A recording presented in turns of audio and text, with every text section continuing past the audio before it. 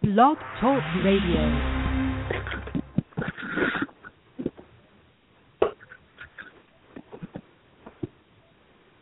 What's going on here? Of course, the audio's not going to work today. So. I know you made fun of my dance moves. Yeah. Turn me into memes. And I know you made fun of my dance moves. Yeah. Turn me into memes. And yeah. But I'm proud of my dance moves. Yeah. All right. Welcome back to the latest Fantasy Six-Pack Hour. It was a little Saturday Night Live intro for you. I didn't think it was going to load there for a minute. Anyway, my name is Joe Bond, content manager here at So-Called Fantasy Experts and owner, founder of FantasySixPack.net. And of course, that one loaded later. Who knows? Anyway, I don't know what's going on here. We're just going to pretend I have no idea what's going on. Anyway, my co-host tonight, and as always, is A.J Applegarth. What's going on, man? Best show yet. Yeah, no kidding. Good intro. I can't tell if I'm laughing at myself or the Saturday Night Live skit that I just played. For those of you who could not recognize that, it was the parody on the Drake Hotline Bling, I guess is the song. I don't know. Yeah. I'm old. I don't know this stuff. And I didn't know what it was. A fantastic parody on it. It was awesome. If you have not seen it, I highly recommend you looking it up. You will get a very good laugh. You got to watch the video. The audio doesn't do it justice. But anyway, man. Yeah, so let's see here. What did I leave out in the intro? Because I got all off whack there. Go ahead and follow me on Twitter. Hit me up on Twitter during the show at Fantasy Six-Pack. And you can always call in if you're listening. I'm sure the number's hitting you straight in the face there. But if not, it's 646-716-7926. I wish I had a nice, what does that spell out thing, kind of like all the other radio shows, but no, unfortunately I don't. So that's what you're stuck with. Anyway, so fantasy playoffs are here in about probably 90% of the leagues that I have ever played in. I know I've made it in 3 out of 5 leagues. I could potentially make it in another one, but I don't think I'm going to. I know I did not make it in our Fantasy Six-Pack League. I had a terrible, terrible week. Tyler Eifert getting hurt did not help. Started Jacob Tammy in his place. But what you got going on there with your leagues? Yeah, well, we've touched on my epic downfall in the Fantasy Six-Pack League. Starting out a rampant hot 5-0, and finishing the season with let me see here, 1, 2, 3, 4, 5, 6, 7, 8 straight losses.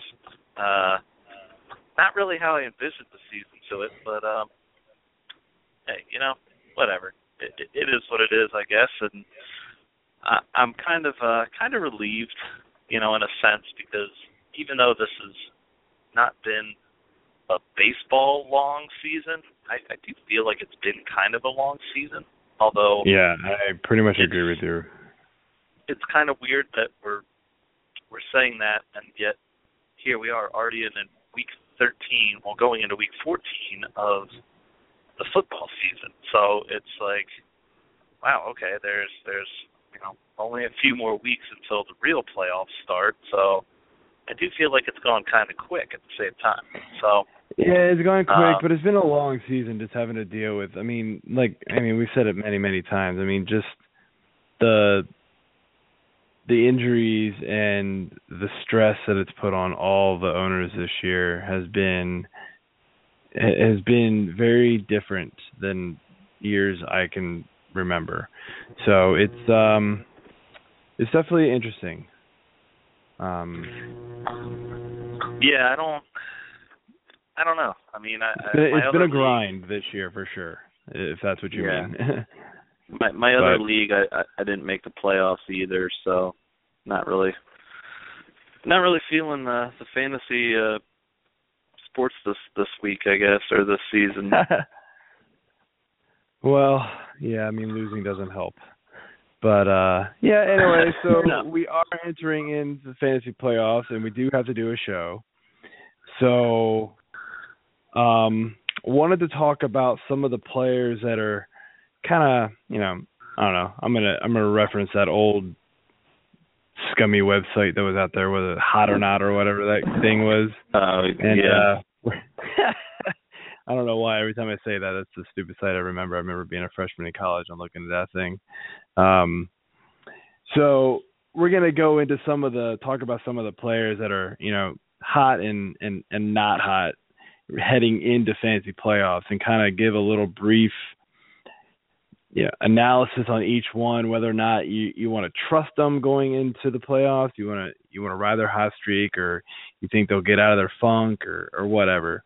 And we'll start some of these players who are kind of riding hot streaks. And I'll start with the Seattle Seahawks and Russell Wilson and Doug Baldwin. Man, I'm going to mention both of them. They are on fire right now, man. Russell Wilson's had 3-4 weeks in a row now. Just crazy. Three hot weeks. It's the fourth one. And Baldwin's been right there with him. Yeah, they went on the bye in week 9, and the guy in our fantasy six-pack league dropped Wilson, and I immediately put a claim in on him, not thinking that I would even get it, because I'm pretty sure that I was pretty low on the totem pole for claims, but I ended up getting him. I don't know. I guess the guy was desperate for a bye week fill-in, but I think it was just that Russell Wilson has been bad this year. Not bad, but he wasn't good. But he has moved all the way up to the number 6. Yeah, the number 6 fantasy quarterback. I think he was down at 15, 16 at one point, right before that bye.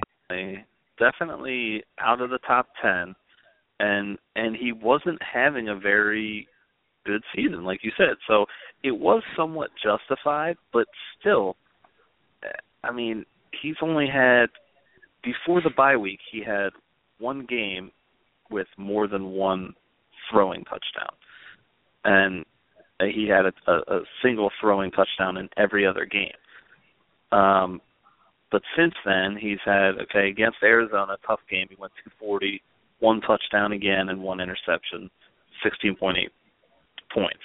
But since then, 3 touchdowns against San Fran, 5 touchdowns and 345 against Pittsburgh, and another 3 touchdowns against Minnesota, and no turnovers in any of those 3 games. So he's been on an absolute tear right now, and Baldwin is his go-to guy. He's pitching all these bombs to him, and he's making a huge impact in fantasy. And they're coming on. Whoever has these guys going into the playoffs, look out. I mean, they've got they get Baltimore, Cleveland, and St. Louis. You could not have. This is a good schedule setting up for him. I was going to say these are going to be 2 guys that I'm going to rely on during the playoffs. You can't ask for two hotter guys right now when it comes to and even Thomas Rawls has been good for Rawls has been good as a fill-in, but I'm still not 100% on what's going on with Marshall and if he's going to be back.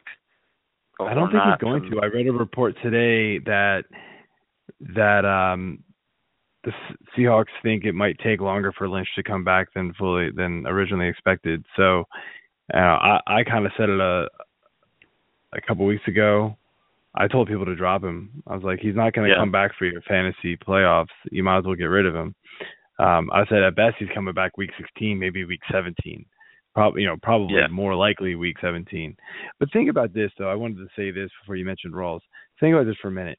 Doug Baldwin, in his 4 previous years, has never caught more than 5 touchdown passes. 4, 3, 5, and 3. He has caught 5 touchdown passes in the last 2 weeks. Yeah. I mean, granted, okay, so you're not expecting that to continue. But I think you can continue pretty good production out of him, without Jimmy Graham. They're starting to pass more. I think that's probably the most important thing is they're starting to pass more, which, means a lot. Yeah, I mean, this is a scary team right now. Their defense has been there most of the year, and I mean, I'd be scared if I was any of those 3 teams that we just mentioned, and even Arizona. The last game of the season, they have Arizona. That's gonna have playoff implications. I almost guarantee it. That's going to be a huge game, and I would not be surprised if that one gets flexed into the Sunday night game if it's not already there. I'm trying to find out now, but that game is going to be absolutely one to watch. Right now it's a 4:25 game, so it's the Fox game of the week or whatever. But I don't think they have Sunday night. I don't think they have. You're right. Night. They don't. They don't have night and Monday night games that last week, so they can't flex it. Yeah, so they're already at the later, afternoon. Yeah, but that game's going to be on. It's it'll be national television, especially at Arizona. Oh yeah, I'm sorry. They beat them in Seattle earlier this year was what I was looking at. So, I mean, they've got kind of I don't want to say a cookie cutter schedule the rest of the way leading up to that either, but Seahawks definitely have the better schedule. Arizona's looking at the Vikings, at Philly, who's coming off their huge win against the Patriots, which is unbelievable in its own right. Then they're at home against the Packers and at home against the Seahawks. So, that's 3 playoff teams that they're looking at, and potentially 4 if the Eagles can somehow manage to win in the crappy NFC East. But yeah, that's going to be a good game to look. Yeah, it's that's going to be a good game. So moving on here, the next guy I want to talk about is somebody that I don't think a lot of people are thinking about, but Devontae Parker, Miami Dolphins. He's looked real good. Rashard Matthews has been out, so that's definitely helped. But Devontae Parker, a lot of people liked him in the preseason, and now he's finally starting to kind of pick things back up, or pick things up in general. He's been pretty non-existent the entire season, but 2 weeks in a row catching a touchdown, 4 for 80, 3 for 63. Do you trust him going forward? I mean, he's got a pretty favorable schedule. The Giants, the Chargers, and the Colts is a pretty favorable schedule, but he's not getting the targets, I guess, is kind of my worry. If it weren't for the touchdowns, he'd be pretty awful. 5 targets last week, and 10 the week before, but he only caught 4 of them. Yeah. I mean, I don't know. What do you think about this guy? I do like him. I like the talent that he has. I want to say that he was injured for a while. That's why he wasn't on the field for most of the season. I could be wrong on that, but pretty sure that was a lot to do with it. But, yeah, I mean, 4 for 80 and a touchdown is nice. 3 for 63 and a touchdown, okay.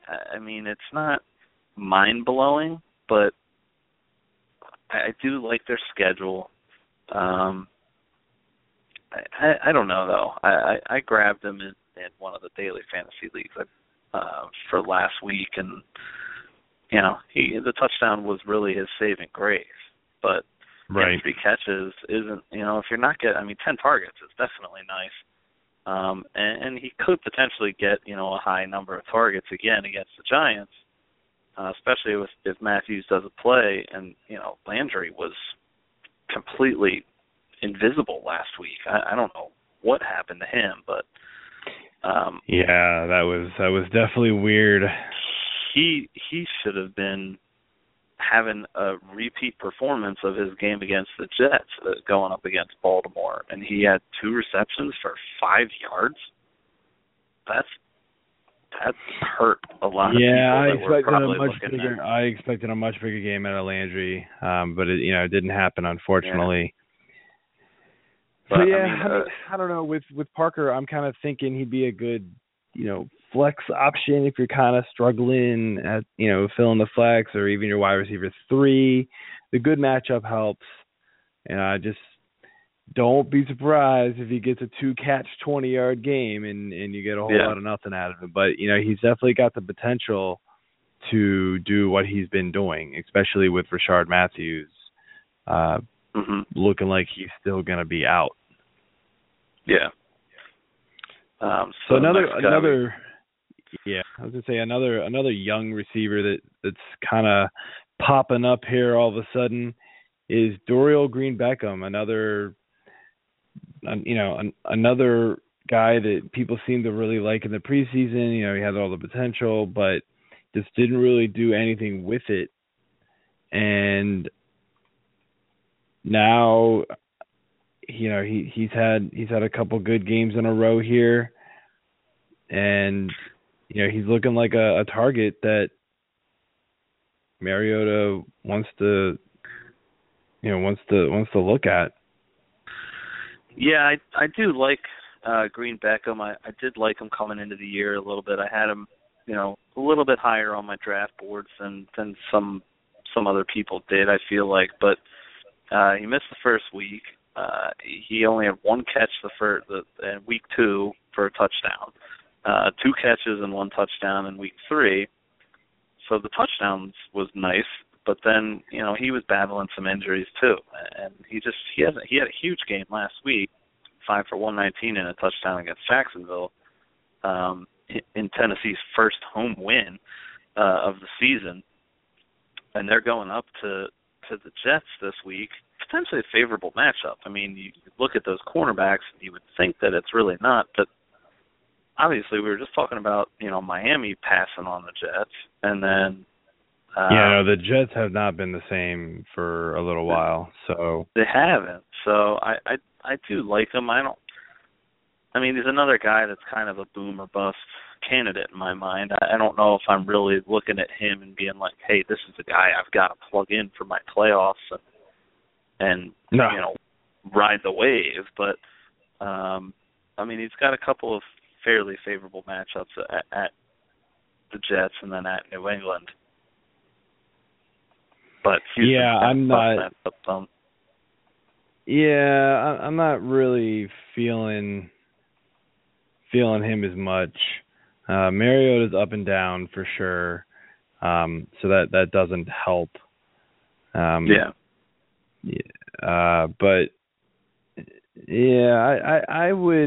I would tend to shy away from him if I could. If I'm really desperate and I want to go for like a home run play, maybe I can maybe see you doing it if that's the case. But I'm not gonna like go out and target him because I think he's gonna be awesome. Not at all. So I think I'm gonna overall pass on him. So the next guy though, I really like Buck Allen here. He's been tearing it up. And going in, early on in this past week's game, he was looking a little down and out. Baltimore was, looking like Baltimore, but then he had that huge play for the touchdown. And, he was just bouncing off guys left and right, and he was so determined to get there. That showed a lot to me, and, I think he's going to be he's definitely going to be someone they're going to lean on the rest of this season, as they should. I mean, really the only one of the few bright spots that Baltimore's had this season has been their running game has been pretty strong. So, I like him. I think, obviously he's pretty much owned, well, it's only owned in 84%. So somewhere in some league he's sitting out there. Yeah, for whatever reason, those are those dead leagues probably. Yeah, he's probably owned in every league that we know of. But yeah, it's I do like Buck Allen. I don't think he doesn't have a very good schedule though. That's my only worry with him. Yeah, he does have a tough schedule. You saw what Seattle did to Adrian Peterson last week. I'm not expecting a lot this week. No. And then Kansas City and Pittsburgh. They're both pretty stout against the run. So that's not going to be an easy game and an easy road at all. The good news is he gets a lot of touches, and that's what's going to save him. Oh yeah. They kind of don't have any other choice. So, that's your saving grace with him. I think if you own him, you're probably using him just because you don't have a choice. But but I don't think you're going to be too disappointed. He even had a good game against St. Louis, who also have a pretty good run defense. He didn't do it in the running game, but he still chips in the passing game enough to definitely help you out. So I think that's what's helping you. That's where his damage has been done. He had 12 receptions for 107 yards and that touchdown against Miami. Right. Rushing 17 for 63 isn't a bad day. If you were getting points for carries, then that helps too, obviously there. But 63 yards isn't horrible. It's not great, but he hasn't had a single rushing touchdown yet this year. So he's doing his damage in the passing game. Right. And that's what you're banking on here. So if he can get into the flat, some nice blocking for some screens, he could still do a little damage against Seattle. I'm tempering expectations a little bit for him, but I think he's definitely earned the right to be a starter in your roster. Yeah. So moving on to some players that are struggling, we'll hit these real quick. I think it's pretty obvious some of the guys we're going to mention here. I'll just rip through the names, and you can kind of give your 2 cents on who you want to give. Phillip Rivers, Julio Jones I wrote down, but he's not really struggling. It's more of he's not getting in the end zone. So, I think you're still starting Julio, but he does get Carolina twice in these next 2 weeks. That's going to be real hard. So it's an interesting one. We did touch on that a couple weeks ago. Todd Gurley, Randall Cobb, Eddie Lacy, and your old boy, DeMarco Murray, or your new boy, whatever. I guess, I'm mixing it up. DeMarco Murray. Yeah. What do you kind of think for these guys? Well, Cobb, I think, can have a big game. He can break out, but it's dependent on what Rodgers wants to do. And it seems like he's gotten a real nice connection, the Rodgers to Rodgers connection going on. But Cobb's his safety net. I think he can still be productive, but it's got to be a good matchup for him, I think. Running back wise, Lacy hasn't been there all season.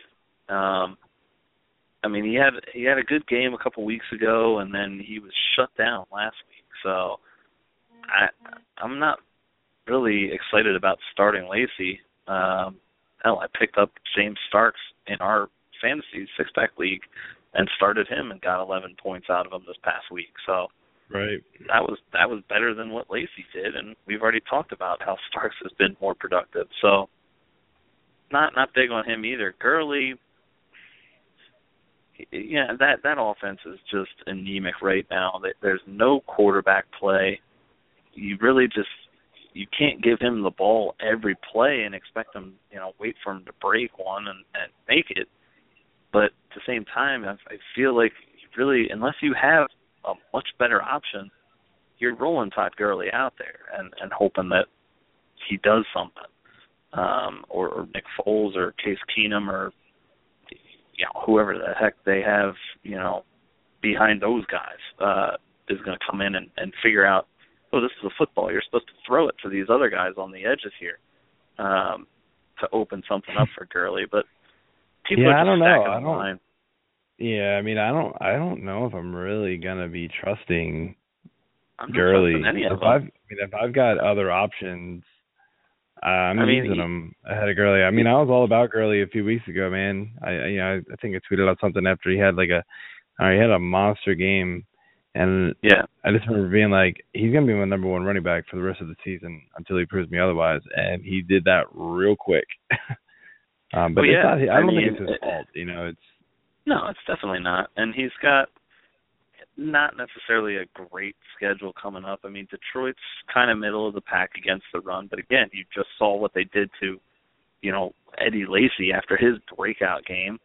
Then they've got Tampa Bay, and then at Seattle. So, no, I'm probably benching him too. And DeMarco, I don't even know. I mean, snaps 2 nights ago, man. That's a shame. He just doesn't work in this system. He's a north-south runner, and Chip Kelly wants him running east to west way more than he wants him running north to south. If he could somehow figure out in his mind and turn a full 90 degrees and then be like, boom, I'm going, north-south now, and then, cut and turn, and then realize this is the real north-south, then maybe it would work. But I don't know if his, little sit-down on the plane ride home with Jeffrey Lurie is going to do anything. And it's a shame because I was really stoked about him coming in. I knew that he was going to be a little bit, he wasn't going to do what he did last year at Dallas. He had an awesome offensive line. It was a power running scheme where he could just hit the line, hit the hole, and go. And he did. But he's not getting the snaps now. I mean, they got a Barner in there who's getting snaps and taking them away from Murray. Sproles, I agree. Who I love. I mean, Darren Sproles is a shifty, awesome, juking Madden-esque player. But then you got Ryan Matthews potentially coming back this week, and it's just another mouth to feed. And Matthews is really, in my mind, when he's been on the field, I feel like he's outplayed Murray in most of the games. But I agree. So I definitely agree with you there, man. And it sucks being an Eagles fan because you get this big name coming in, you get excited, but I think it's another failure of the system. I think the problem with these general managers and these coaches, they're not getting on the same page, looking at these players and seeing this is what this guy's skill set is. Can we mold him? You do realize that this is your coach's fault. Oh, absolutely. I'm not taking the blame away from Chip. He brought in that guy. He got rid of. But at the same time, he got rid of Shady. And who should have been. Shady is. I love Shady. I always will. But he was the quintessential. I'm going to dance around, and wait for something to happen. Oh wait, I got hit. I'm already down. So. I mean, and he's been strong for Buffalo this year when he's been healthy, but I think a lot of that is also like a revenge thing. And this week is going to be interesting, seeing him, come home to Philly and probably put up 167 yards on us. And I would love that. And just rub it in their face. Maybe my dynasty first round of the playoffs, man. Would love me to have that happen. That'd be nice. Yeah, I mean, for me, I'm kind of iffy on all these guys. I mean, I've got Cobb in one league. I find it hard to sit him. I also don't have a lot of other options.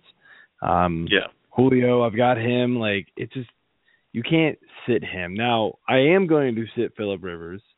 I've got, quarterbacks are quarterbacks at this point. There's going to be a bajillion out there. I'm sitting Lacy.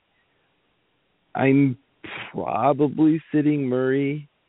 And I don't know if I can sit Gurley quite yet, although he does have a tough matchup.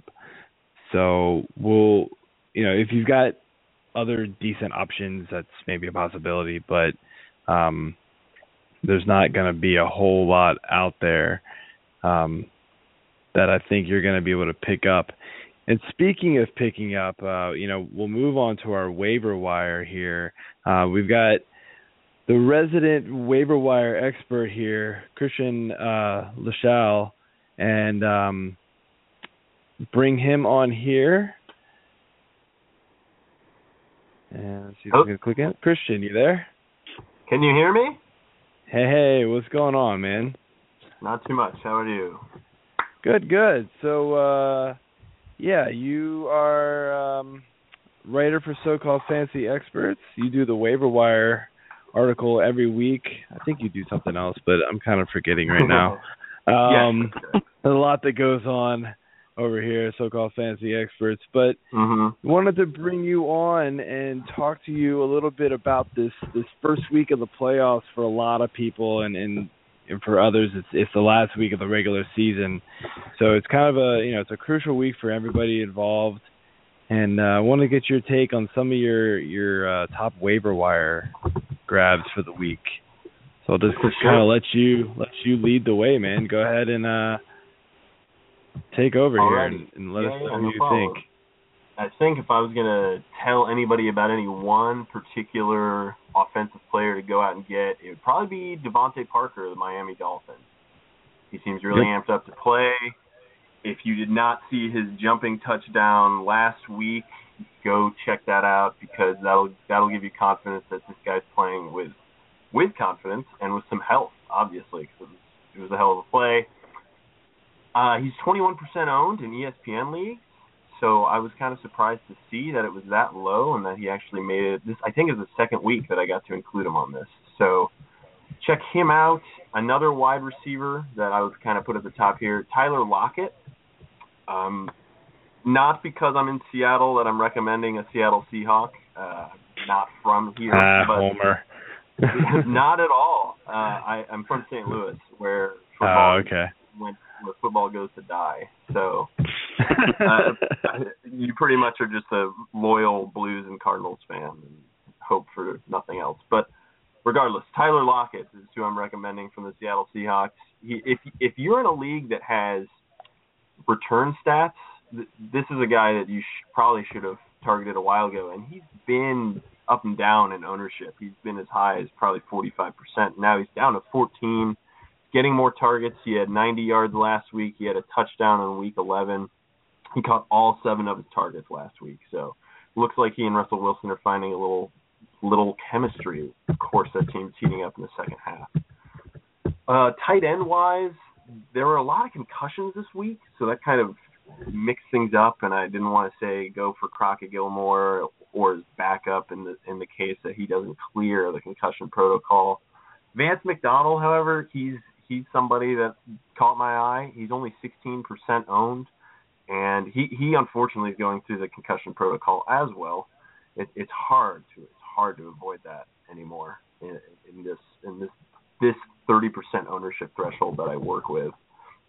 But he fills a role of like a tight end 2, or maybe if you have a flex where you can work in a tight end and you see a good matchup for him, they're in the playoffs, your playoffs, his regular season. He's got some T1 upside. Blaine Gabbert's thrown 4 of his 5 touchdowns to tight ends, 2 of them to Vance McDonald. So other than that Torrey Smith 71-yard touchdown, Gabbert's just been looking tight ends ways in the end zone. Running back, oh my gosh. The pit that has been the running back this year off the waiver wire continues to get shallower. But James White of the New England Patriots, only 27% owned. He had a huge breakout week 13, catching 10 of 13 targets for a touchdown and 115 yards. I don't imagine he'll replicate that on a weekly basis. I could see him doing something similar, maybe 5 of 9, something like that, if he really does fill in as the passing down back and take over for Dion Lewis, who was having a nice passing down back season. Do you want me to discuss a few quarterbacks, or is there you have any questions? Anything else you want to No, I mean, I tend to agree with you. You know, we actually discussed Devontae Parker. We did a little bit of discussing some of the who's hot, who's not right now going into the playoffs, and do you want to rely on some of these guys? And Devontae Parker was one of the ones we discussed. So we both do like him. It's funny you mentioned Tyler Lockett. I was actually in the preseason. I was in this random dynasty league, and we had our rookie draft, and me and my buddy drafted Tyler Lockett in the second round. I was kind of digging around and trying to find random guys to pick up, and I saw Tyler Lockett's name and was like, yeah, I'm reading good things about the guy, and circumstances made us drop out of that league. Unfortunately, the rules were a little too strange, and it wasn't managed very well. I think the biggest thing was waivers were going off on us at random times of the week, so we could never plan for it. And me and my buddy were just like, and we like started talking to people, and they were like defending it, and we're like, no, this is no, I can't. I'm gone. And so luckily we hadn't paid a league. Anyway, long story. But Vance McDonald, if you're that's for tight end. I suppose if you lost Gronk and you lost and you lost Graham, then you're just digging for anything at this point. So but Vance McDonald's been definitely performing. He's been getting the job done, so that's good there. Well, given its concussion thing, I also put Luke Wilson on there again. Not the broken-nosed Luke Wilson, but the tight end Luke Wilson with 2 L's. So make sure it's 2 L's if you look that up, everybody. It's one of those names. I mean, I've seen, being on the waiver wire thing every week, it's funny to see who goes from 0% owned to like 1% owned because of the same last name, and he's like accidentally added. So make sure. Anyway, Luke Wilson filling in for Jimmy Graham. Obviously, he is not Jimmy Graham, but if you lost Jimmy Graham and you're in a deep league and you need a second tight end, he's 2% owned right now. So I can imagine I think I wrote about him last week, he might have more touchdown receptions than Jimmy Graham did.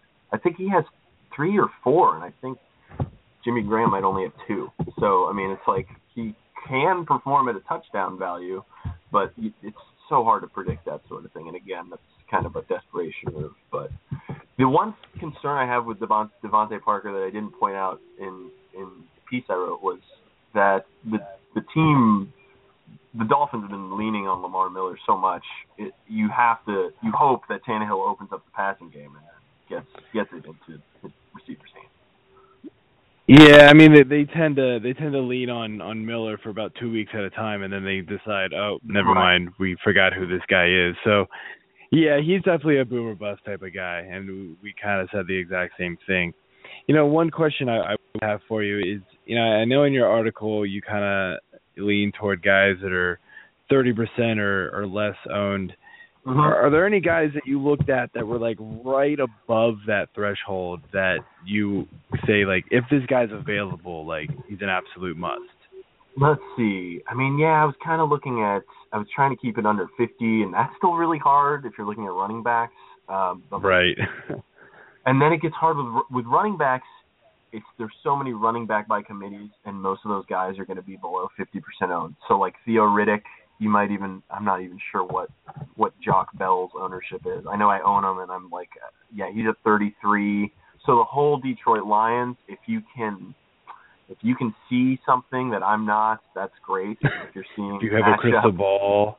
Well, and I try and see, like, maybe there's a defense that's really weak against running backs, passing down running backs. And so there's like a huge amount of receptions and yards. But let me see here at wide receiver. I'm sure there was somebody just on the cusp that I would have. I mean, Doug Baldwin is still not 60% owned, which is like. Yeah, we mentioned him too. That's funny.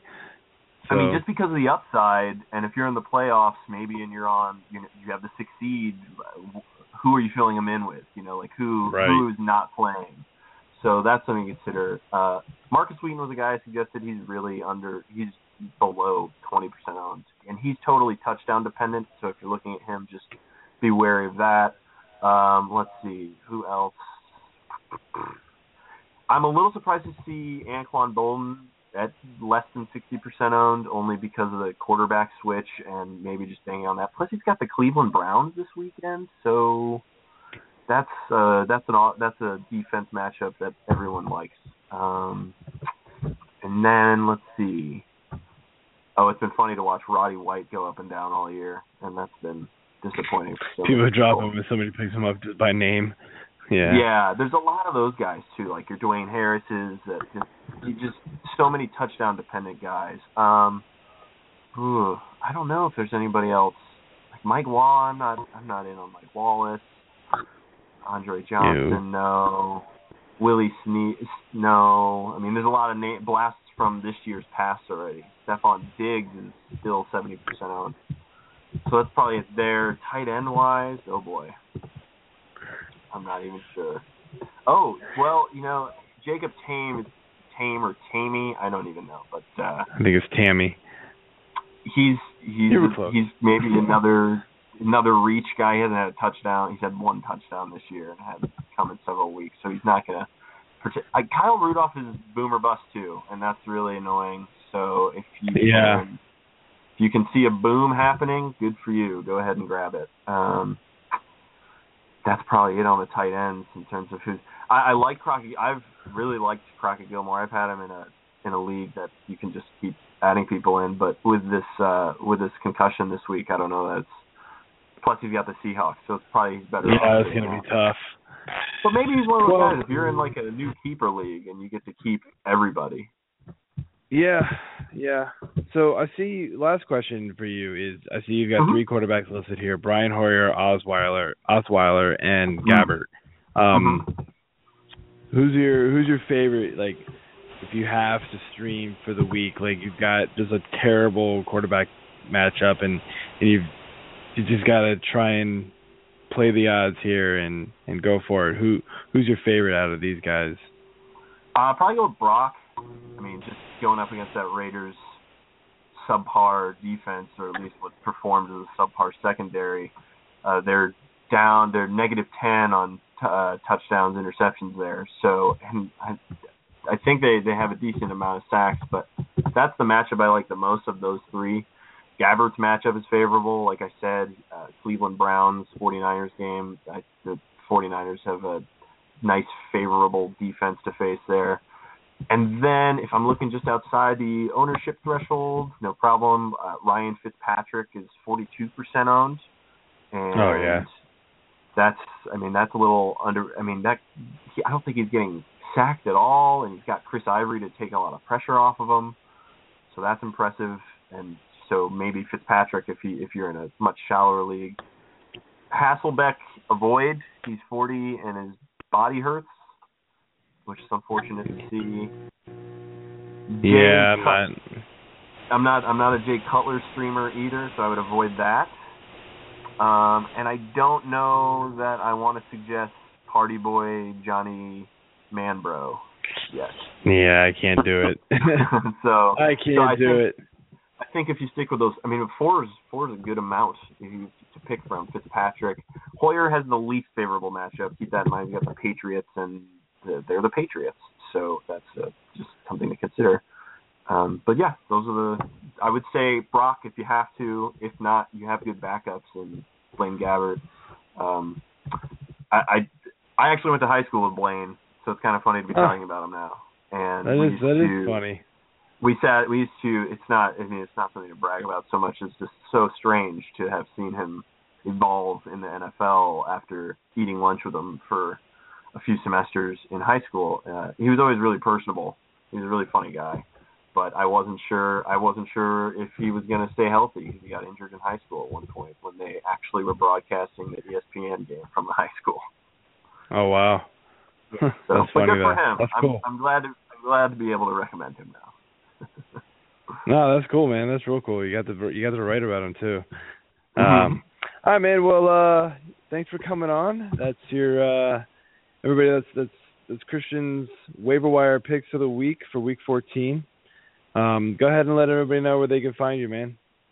Yeah, on Twitter at Christian Rilo, R-I-L-O, at the end of Christian, one word. Find me at So-Called Fantasy Experts, where I've been doing a lot of the waiver wire, the running back rankings reaction is the other thing I get to do, which is fun. That's what it was. And then occasionally I just write about baseball for myself, but other people are welcome to read it. It's at digindugout.com. All right, man. Good stuff. Yeah, he definitely writes quality stuff over here. So-Called Fantasy Experts. Recommend checking him out and follow him on Twitter. All right, man. Thanks a lot. That was fun. All right. Have a good night. Bye. All right. Thanks.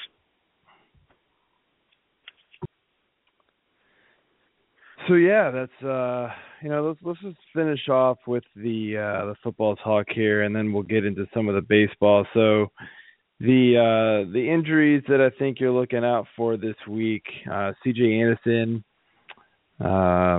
ankle, and then he mentioned Hasselbeck. So yeah, Anderson. I'll have to apologize in retrospect for me claiming his coming out party this past week against a favorable matchup. Here he is getting injured in the second quarter and then never made it back into the game. But if it makes anyone feel better, I picked him up in my daily leagues and played him and got jack squat from him. So that was awesome. That is awesome. Yeah. And started him. Well, it didn't make a difference in my last game of my league, but I started him over Sean Drawn, and that was kind of a mistake. But yeah, Drawn's been playing pretty well. If he's not home for whatever reason, he needs to be. Well, because he's the 49ers, but I wasn't buying it when he got the job. But he gets a ton of work. Yeah. So yeah, just ripping through the rest of these real quick. Alan Hearns looks like he's going to be back. Rashard Matthews mentioned him. He looks like he's going to be out still. Stevie Johnson and Dontrell Inman. I believe Johnson has a groin injury and Inman has totally blanking on Inman's injury. But he's injured. So great insight there, right? Yeah. I'll try to pull it up here. He is injured. I do know it's a neck injury, so a neck strain, and I don't know if he's going to be back. I mean, he was like sent to the hospital and stuff apparently, so that's pretty bad news there. I think he's okay, but I don't foresee him playing. And then we mentioned Ryan Matthews. Sounds like he's finally out of the concussion protocol, and he practiced today. So I think he's going to be back in action there. I know that we did want to talk about some baseball moves, and we've got some notes written down here, but I think there's been a lot more action going on today and even yesterday with the winter meetings kicking off. Price, probably the two biggest ones, Price to the Red Sox. Got a ginormous contract. I can't even say the number. I don't know how big it is. But like 200, like 30 million. I don't know. Yeah. It was like 30 million a year or something crazy like that. I remember seeing it just going, that's, in my opinion, that's an idiotic move. I mean, I know he's crazy good, but he's never had postseason success. I know that doesn't affect you fantasy-wise. You just don't, I don't know. You can't pay a player that much. 7-year, $217 million. That's a lot of money. So, but it's a smaller amount than what the Diamondbacks are giving $31 million. Zach Greinke. Oh, yeah. Smaller yearly amount, because he's only on a 6-year contract. I think his is in the realm of 34 a year or something, and that's the biggest contract that's there. That's just insane that they're paying these guys that much money. Yeah, 206. Yep. Yeah, he's definitely going to get more. That's just crazy they're giving these guys as much money. I mean, I don't know. You think what do you think happens to their fantasy value? Well, I mean, Price is just clearly making his way through the AL East as much as he possibly can. So in probably another 4 years, 3 to 4 years, depending on how Boston's doing, maybe he'll make his way down to Baltimore through a trade mid-season. But it depends on what Boston can put on the field offensively. I mean, that he's going to still pitch well. I mean, he's pitched in Boston before, so it's not like it's completely new territory for him. But I do think it hurts him a little bit going back to the AL East. It's just a brutal division for pitchers. It is. And when I'm drafting my teams, I really try to stay away from pitchers from that division. Some guys you can't get around, and he's going to be easily. He should still be a top 10 guy next year, bearing injury. But top 5, I don't know. I don't know if he will be. I think I'm putting him at like in the 6 to 8 range is where I think I'm having him next year. I think Greinke he'll on the other hand, I mean, he's again staying in the same weak division, but now he's got to pitch against the stronger team that he left. So I think that hurts him a little bit. Going to Chase Field hurts him a little bit, although he has pitched well there, since he's been a Dodger. Well, it helps that he plays against Arizona, and they're terrible. So exactly. That helps. But he pitched horribly there when he was with the Royals and the Brewers. So, he's found a way to work with the confines of Chase, and let's be honest, he's gotten better over the past few years in general anyways. So I still think he'll be good, but he's another guy I think may slide out of that top 5. But it wouldn't surprise me to see him stay in it. But I'm thinking he'd be right at 5. So I'll give him like a 5 to 7 range. It's not really much different, but that's kind of how I see it going down. Yeah, I kind of agree with you. I mean, there's still going to be top pitchers, but I think Greinke loses a little bit going to Arizona. He's definitely not going to get as many wins, and he'll be pitching against the Dodgers instead of against Arizona. So that's definitely going to hurt. Price of the Sox moving to the AL East is never a good thing. It's not even so much the teams; it's the ballparks that you have to pitch in. Almost every single ballpark in the East is just a home run hitter's park. But Price is good enough to overcome stuff like that. I'm going to skip the next one. I want to save the next one for last. One of the other ones, I don't really know what to make of this one. Jeff Samardzija to San Francisco. I suppose it's good he's getting out of the AL because he clearly did horrible there. San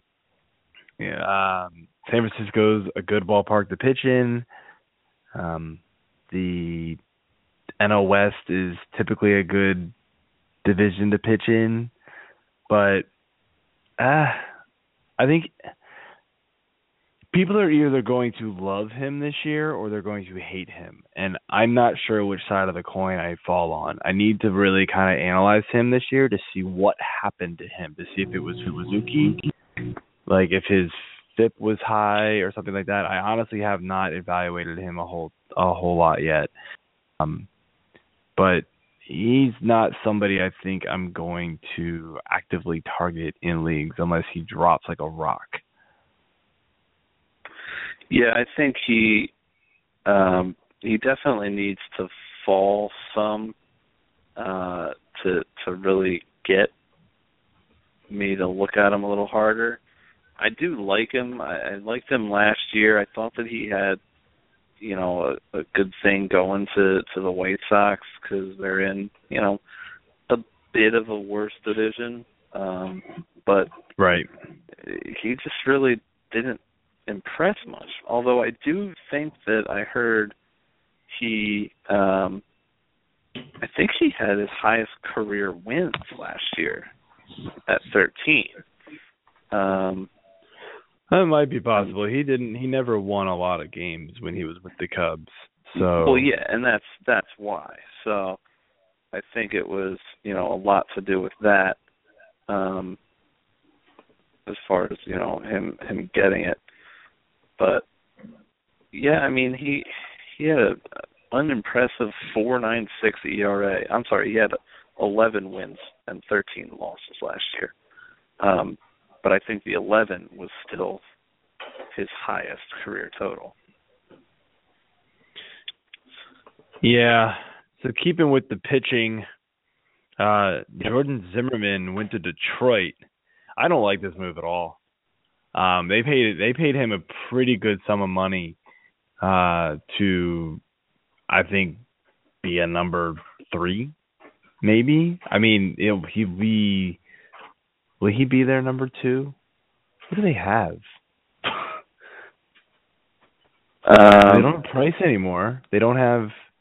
They don't have Price. They don't have Scherzer. They've got Sanchez. I mean, really but yeah, he's been declining the last couple of years, and last year was not a very good season for him. And I don't really like this move. He's coming to the AL, and you just see what happens to pitchers when they come over to the AL. We just saw what happened to Jeff Samardzija. So I'm not really liking that trade for him. I don't know if you agree or not. They're going to slot him behind Verlander, Sanchez, and he'll probably be the 2 or 3 guy. And then they still have Alfredo Simone and Kyle Lobstein. So yeah. It's not looking pretty in Detroit, but yeah, Zimmerman's not going to be their saving grace. They still have a solid offense. I mean, they're going to put some runs on the board. I think that he'll be okay win-wise. His ERA, I think, is definitely going to go up, and he was a guy that I targeted, in my dynasty league. But, now I'm kind of mad. Yeah, I wouldn't want him either. A couple other quick ones. Mark Trumbo was traded to Baltimore for Steve Clevenger, and I don't know who else. Actually, the Orioles got somebody else out of that deal. I know that had all to do with money, but that just seemed like a no-brainer trade. I don't really like Trumbo, to be honest with you. I think he'll do well in Baltimore if he could be an everyday DH or, platoon with DH in first base and left field, depending on what happens with Chris Davis. I think he's going to have power. Obviously, the average isn't going to be there. He's terrible at defense. I mean, I'll take it because as an Orioles fan, we gave up Steve Clevenger, but I'm not super excited about it. I don't think he's going to be the player he was 3 years ago when he was playing for Arizona, I believe. It's just not going to happen. A couple other ones that kind of happened. I haven't had really time to evaluate them because they happened about an hour before the show. The biggest one is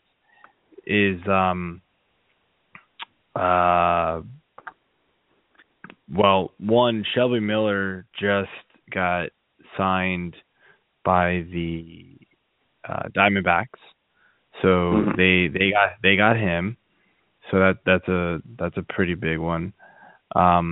And then the other big one, kind of a two-team thing but separate transactions, was Ben Zobrist signed with the Cubs, and then the Cubs traded Starlin Castro to the Yankees.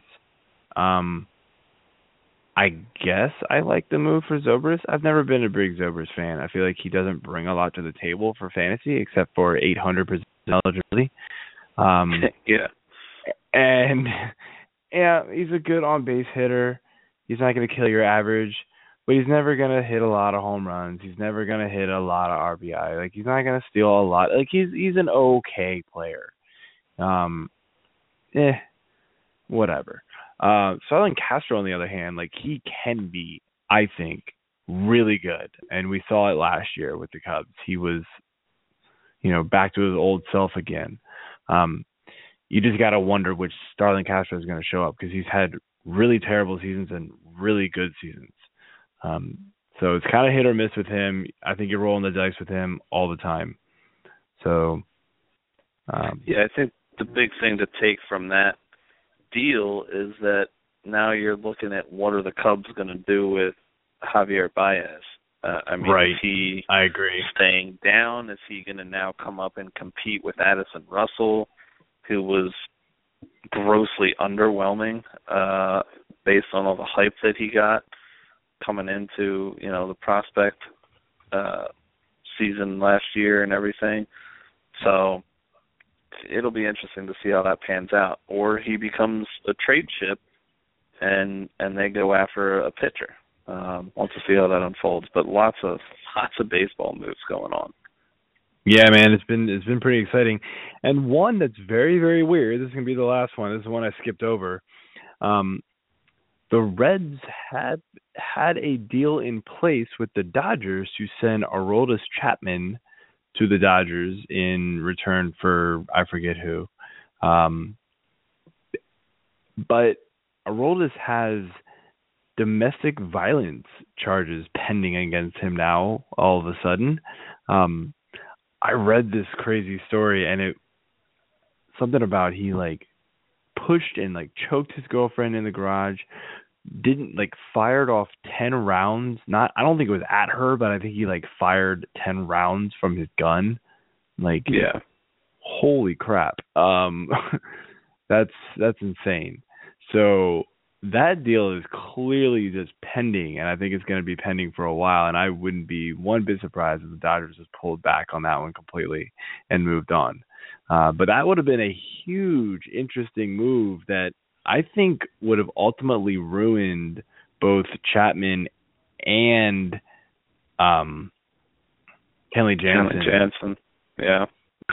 They were already talking about how they were going to play both of them, have both of them closed depending on matchups and, rest and things like that. I just think that ultimately just kills, and it never works. You can't have the closer by committee. You just need somebody who knows that that's what their role is going to be. It just never works. But that's my opinion. I don't like the idea of having two elite top 5 guys like that. Easily top 10. Chapman's top 3, really. But, it kind of worked for the Yankees last year with Betances and Andrew Miller. But then, you had the injuries come in, and it was okay, well, now we know it's your gig. But they ultimately just picked one and just ran with it, Yeah. They ran with Miller, and I feel like that's what you have to do. It's nice to have that ultimate good backup option. But I think one guy just ends up, especially in that case, they've both closed and were the guy at some point. So the fact that they're not one of them wasn't going to be that guy anymore. I think in New York it was different because I'm not in baseball mode, man. I'm forgetting names. The Betances. But yeah, Betances, he was not ever the guy unless there was an injury or it was so-and-so, had pitched 3 days in a row or something like that. So I'm getting a lot of static all of a sudden. Are you hearing that? I don't know. Anyway,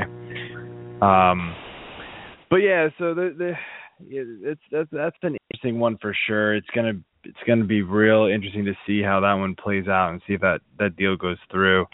I'm sure that'll be there'll be a lot of analysis and a lot of differing opinions on that move if it does actually go through. Yeah, and one last closer thing to mention while we're talking about him. Kimbrel, no longer Padre. He's that's been right. sent over to Boston as well. So I forgot about that. That was a while ago. Yeah, that definitely locks him in as the closer there and pushes Koji Uehara to potentially being the setup guy, maybe to potentially retiring. The guy's got He's definitely up there, and he's he finished out last year on the DL, I believe, or at least he was injured. I don't know if they officially put him on because it was past the roster expansion, but so I think that helps Kimbrel because I feel like he'll have more save opportunities than he did in San Diego, but yeah, that's probably pretty safe to say. Although Boston was pretty terrible this year, so who knows?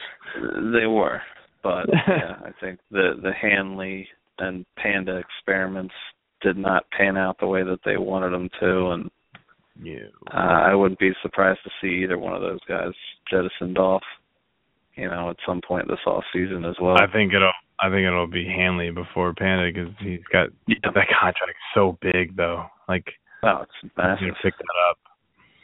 But yeah, no, that's going to be it for the baseball talk now. We need to move on and close out the show here. But it's good to be talking about baseball again. As much as I was burnt out from it at the end of the summer, it's refreshing to talk about it after such what you like you said, kind of a long football season. So let's start talking about some baseball more. We'll get that in more and more as the off season here kicks into higher gear. But I did want to finish off here with our patented week 14 prep. We talk about the best fantasy game, the worst fantasy game, or sleepers and busts. And actually, I'm just going to go through mine. I know you were struggling with time today.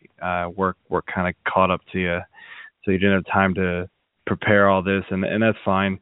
So I'll just give mine, and you can give your 2 cents, or even your own guys if you want to chip in here. But my best game is going to be Pittsburgh-Cincy. I just think there's going to be a higher game. I know Cincy's defense is typically pretty good, and Pittsburgh's defense is better than advertised. But I just think this is going to be a pretty high scoring game all around. I could be totally wrong. Division games can be weird like that, and both teams know each other pretty well. So who knows? But I'm liking my chances there with that one. My worst fantasy game, I'm gonna go with Dallas and Green Bay. We all know that Dallas's offense is struggling. Green Bay's, I think we talked about it enough. Green Bay's offense is struggling enough that Dallas's defense, I think, can pressure Aaron Rodgers enough to impact the game here. And I think, Cobb, I actually had him kind of lined up as one of my bust picks for the week, but I'm kind of looking at the rankings, and I don't think I'm alone there, so it's not much of a bust pick. So I wouldn't be surprised if this game was held, 20 to, and they didn't get a whole lot of scoring out of it. My quarterback sleeper is going to be Jameis Winston, playing New Orleans at home. In Tampa, it says anybody playing New Orleans at this point is likely going to have a good game. Jameis has proved many times that he can get the job done. So I like his chances there. My running back sleeper is going to be Sharkhandrick West. I know he struggled a bit this past week coming back off the injury. Actually, Spencer Ware got the touchdown, which didn't make me very happy in one of my leagues. But I think West is gonna have a pretty good matchup there. I'm totally forgetting who they're playing now. They're playing San Diego. Yeah, so playing San Diego, they are 10 to 12 point favorites depending on what site you're looking at there. So you're thinking at this point Kansas City should keep the ball on the ground quite a bit, and it's just gonna get in Sharkhandrick West's hands. There's no reason why it wouldn't. My sleeper wide receiver is actually going to be. You would think that this is a no-brainer, but Allen Hurns is my sleeper, and he's ranked pretty low. I think for a couple of reasons. One is, he's coming back off the injury. He is practicing, so that kind of scares people away. Second off, you don't realize it, but Atlanta is actually decent against quarterbacks and receivers. But if you dig a little bit deeper into it, you'll see that they're really, really bad against the number 2 receiver. And they're ranked number 4, according to Football Outsiders, against the number 1 receivers. But they're 29th against the number 2 receivers. And that falls right into the lap of Allen Hurns. So I kind of think that Allen Hurns is going to be the direct beneficiary of, most of the passing offense in this game. I think Allen Robinson's still a fairly safe play, but don't be surprised if he has a worse week than you're expecting from him, just because he's been so good, and Atlanta has been advertised as a horrible defense. But beware, the Falcons are actually pretty good against number 1 receivers.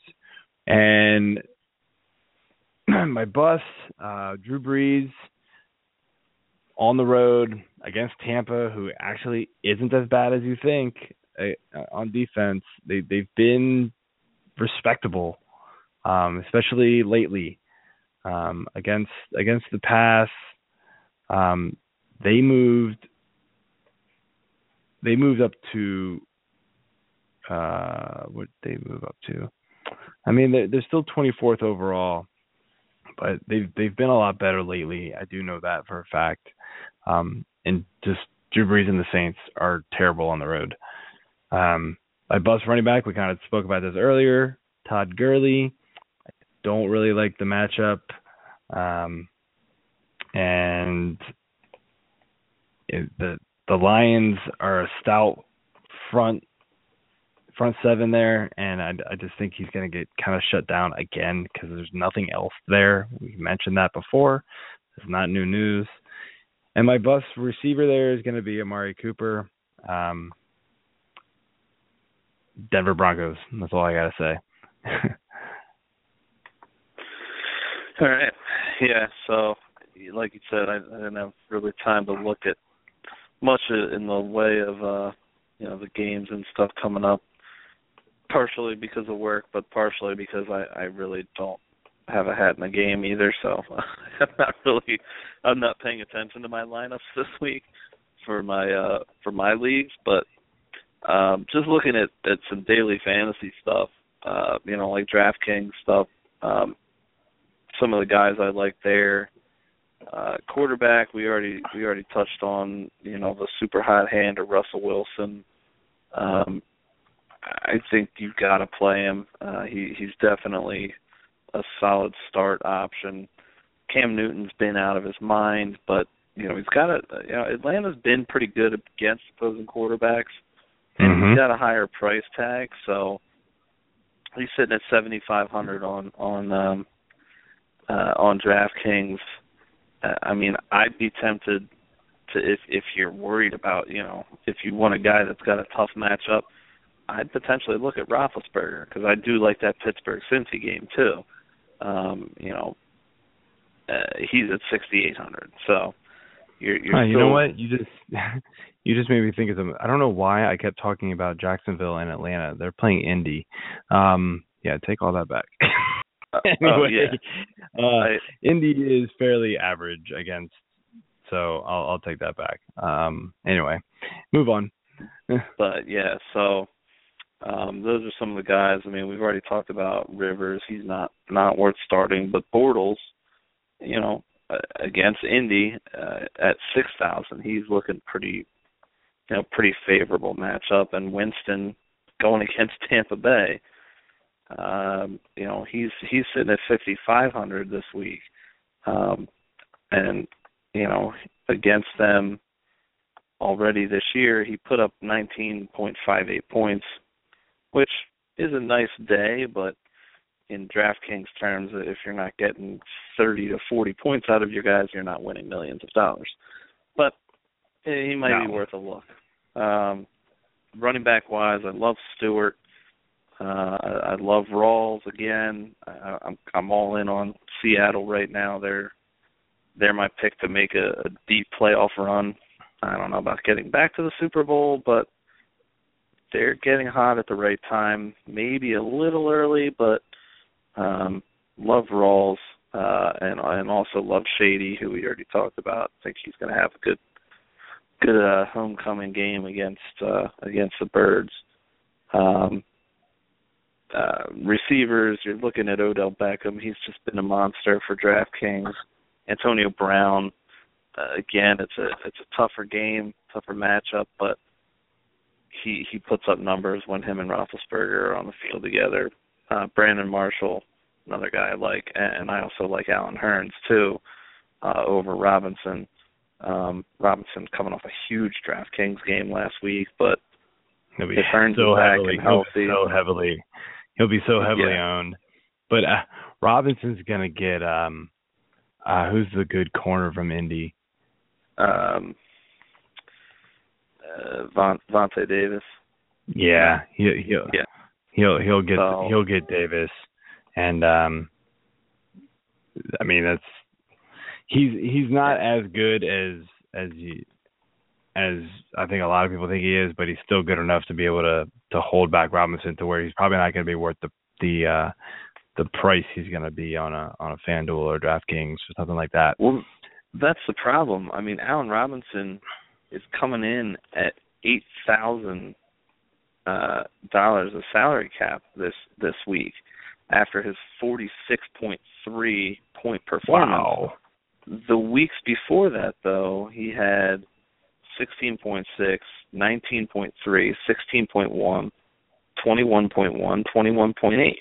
So the price is fairly justified. I think it's a bit high because of what he did last week, but he's the fourth highest receiver. No, take that back. Fifth highest receiver. That's still a pretty crazy on price DraftKings right now. Between Beckham, he's Brown, got to have a Julio big game. Hopkins, and Robinson. And Indy's sitting at 29th against, opposing receivers. So I still like Hearns better. I think his price tag's too high. And A.J. Green's another one who's sitting at 7,900. I love me some Andy Dalton and A.J. Green this week. I would stack those two big time. Yeah, I mean, he's coming off a 26.8 point performance. So, earlier this season against Pittsburgh, he rattled off a 31.8. And that Pittsburgh is 26th against wide receiver ones. Yeah. A.J. Green should have a good day. Yeah. So, Pittsburgh is those are guys I'm looking at. Marshall's another guy that I like. He's been just consistently putting up points. He's got a pretty favorable matchup in Tennessee after seeing what Allen Robinson just put up on him as the number one guy. So Marshall's a guy I like for, he's a little bit higher up at 7,600, but the thing I like about DraftKings is you can stack these stud receivers and blow your salary there and still find a lower-priced quarterback that should hopefully produce and has a decent matchup. And running backs are such a crapshoot this year as it is. You know, you throw in a James White. Yeah, you throw in a James White if you really want, and hope that he, you know, has his lightning in a bottle game.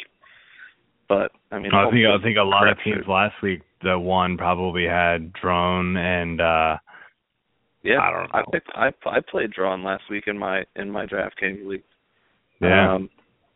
I mean, he was I know. worth the start. I played him. It's pretty funny. I played him and David Johnson in yeah, that's the other guy. At least two of my leagues. David Johnson and Drone. I think they were like the two dirt cheap plays, and it was like, well, why not? And I can just load up on all these top receivers. But yeah. All right. Well, that's. I think that's going to do it for us tonight. We went a little over on time. The baseball talk got away from us, but that's fine. Yeah, that's all I've got. Good luck to everybody in Week 14. If it's last week of the regular season, first week of playoffs. Hope you're back next week, which means you are still in the running. Have a good week, and talk to you all next week. All right, see you. I know you made fun of my dance moves.